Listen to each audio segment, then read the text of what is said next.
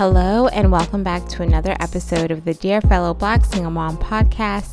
I am your host, Cass, and I just want to take a moment to thank you all for listening to the podcast. If it's your first time tuning in, welcome. And if you've been here more than once, welcome back. I'm still amazed when I look at the data of like how many people are listening to the podcast, like to see that we're getting into the thousands now. And so that is surreal to me because I've only been doing this for a couple of months and I just put this out there. I just pressed record and recorded an episode and I put it out there not knowing what God would do, but I'm so thankful for each and every single one of you who is taking the time to listen to my podcast, because you could be listening to so many other podcasts and yet you're listening to mine. So I thank you so much for that support, and please continue to listen, share this with another fellow Black single mom out there,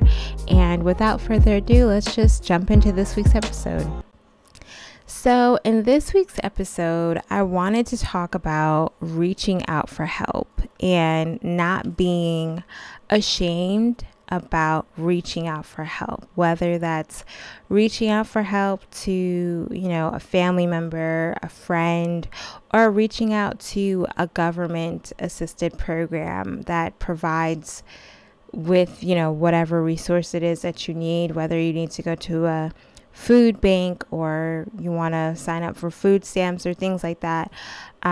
Just not feeling ashamed for that and not feeling bad or guilty or feeling inadequate or questioning yourself or questioning your abilities or who you are as a person, because all of those things that I just mentioned are feelings and thoughts that I felt and experienced. And around like the summer of 2019, I was looking through my budget and I was like, all right, God, like I have 2 months worth of savings left to cover my expenses and my bills.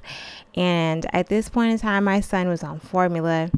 And if any of you all have kids who have been on formula, that stuff is really expensive. And I remember, I think I was spending like $33 for one single can that would last me like 4 to 5 days. And they're like 30 days in a month, so you're spending, or in most months you're spending, or I was spending like $33 for one can, so like close to like $150 per month just on formula, and not factoring in diapers, wipes, clothes, and whatever else my son needed and whatever else I needed, food, paying my bills. Like I had a car at the time, still had to pay for the car insurance and make my car payments, student loans, cell phone bill, just all these different expenses. And I had like a huge credit card debt that I was paying off.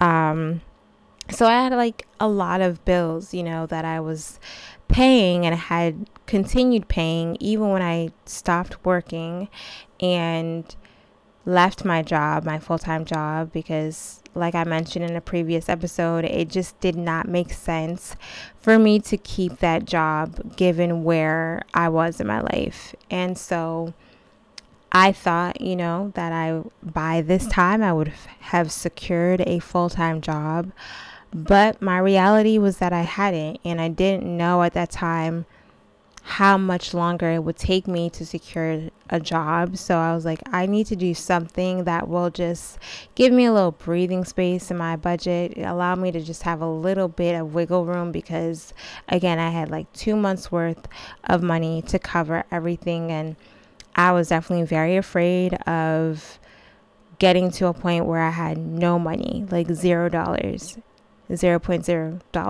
And if you know me in real life, like I'm the type of person who likes to always have money in my savings account. Like I always like to have at least $1,000 in my savings account, because I've lived long enough to know that things just happen, right? And it's nice to have that money where you're like, okay, I can pay for this without having to spend my next paycheck on whatever the situation is, right? So I was like, okay, I do not want to empty out my savings account, and I also just don't want to get below the $1,000 line.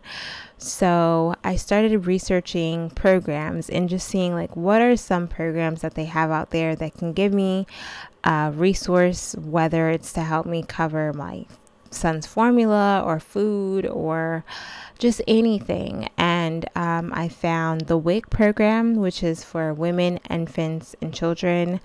And I also found the food stamps programs. And I didn't know too much about them, but I signed up for them, and thankfully I got into both of their programs, and I was able to use the WIC specifically to cover my son's formula because that was one of the items that was approved for me to buy. And so just having like $150 that I no longer had to spend on formula was such a big deal at the time for me. And I know it might not sound like a lot of money to some people, but it really was, especially at this time, because again, it wasn't like I had anybody else that I could just call up and be like, hey, like, can I borrow X amount of money?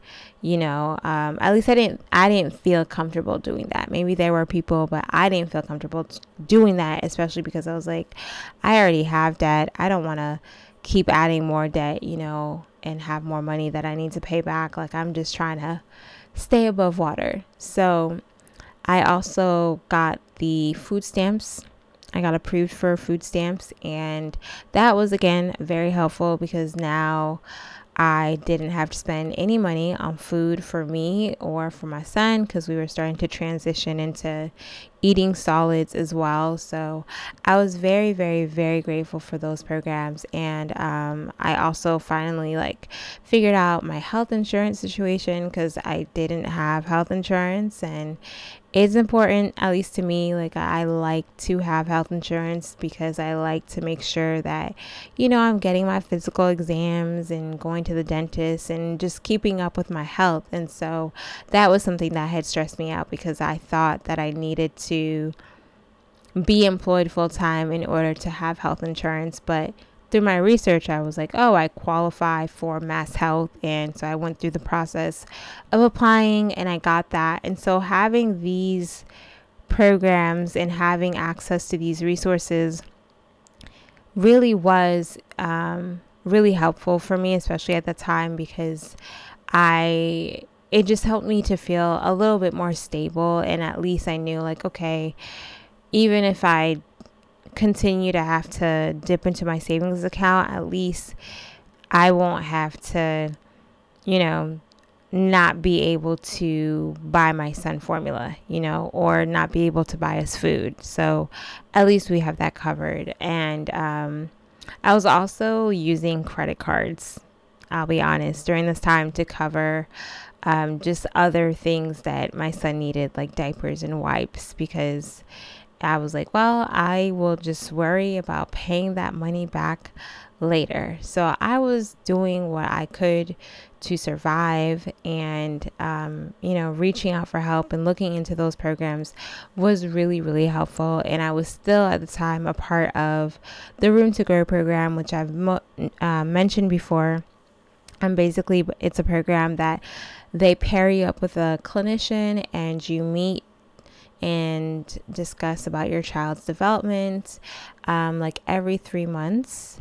And you also talk about, how you're doing as a mom and all the changes that are happening and things like that. And then they give you some clothes and some books and some toys. And so all of these programs were helping me to get by because I was still unemployed and I was only working a part-time job, getting paid $600 a month. $600 a month. So yeah, and that was not, that was something, and that was helpful. But I was like, I know I need more. I need a breakthrough, Lord. I need something to come through. But I mentioned this idea of reaching out for help, because before I did the research, and as I was doing the research, I just remember feeling a lot of feelings of shame and a lot of feelings of inadequacy because I couldn't provide for my son on my own without the help of these programs. And I think part of it is because, there is that negative stigma of, the welfare queen and how like Black single moms are all lazy and we just want to be on welfare and da da da da.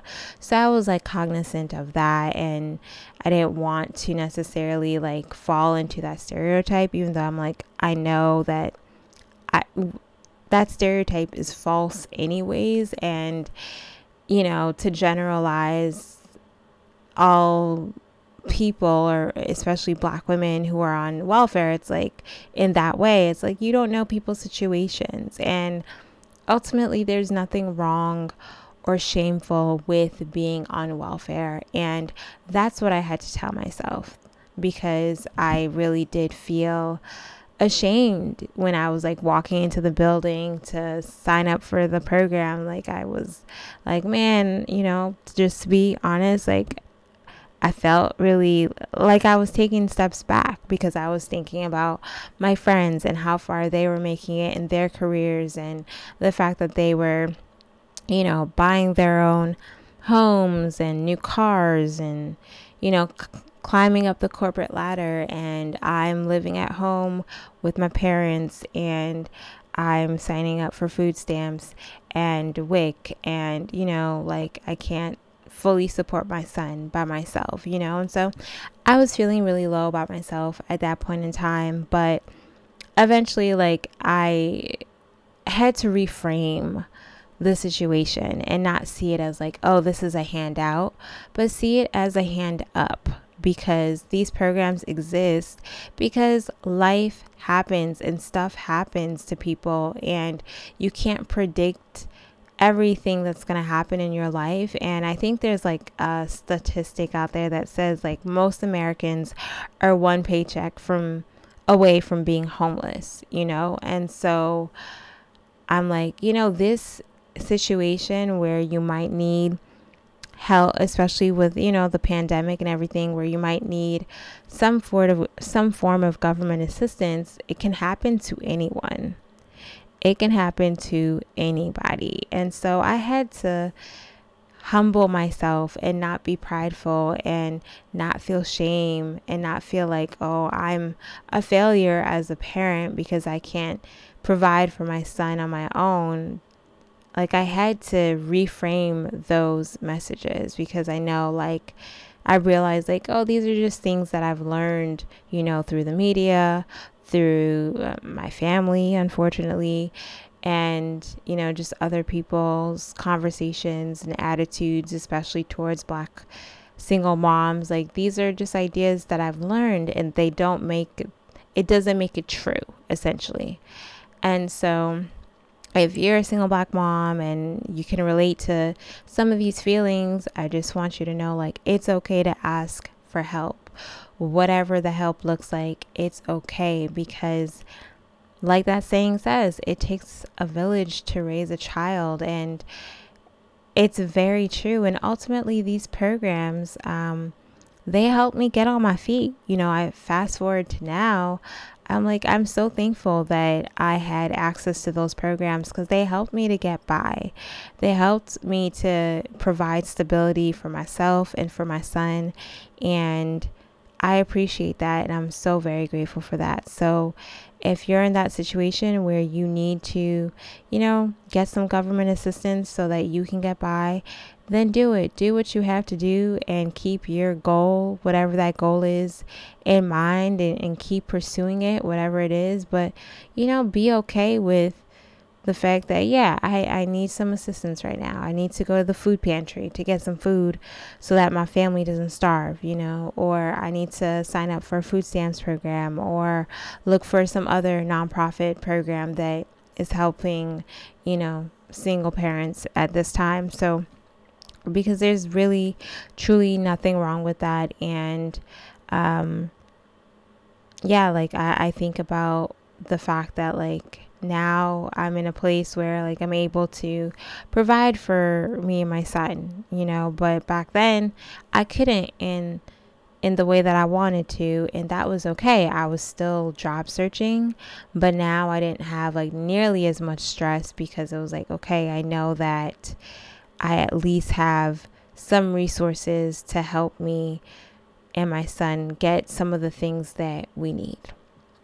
And so this episode this week is super short, but I felt like this was important to talk about because like I really struggled with asking for help, and it's something that I still struggle with, but I'm getting better at asking for help. And also I think part of it too sometimes is like I didn't want to ask for help because I didn't want people to let me down, but I've gotten to a place where I'm like, people are going to let you down. You're going to let people down. And that doesn't mean that you stop asking for help. Like that's okay. I've accepted that people are going to let me down sometimes. Like that's just life. But that doesn't mean that I have to be the independent Black woman who needs nobody, because we're humans and we live on planet Earth and we need each other. We need people. And you don't necessarily have to have a huge village to help you raise your child, but you do need other people to help. And it's okay to let people come in your life as long as they're safe, right? Because there are some crazies out there, but as long as they're safe, it's okay to let other people in and let them offer to help you in whatever way they can. So I'll leave it there, and I'll see y'all in the next episode. Peace.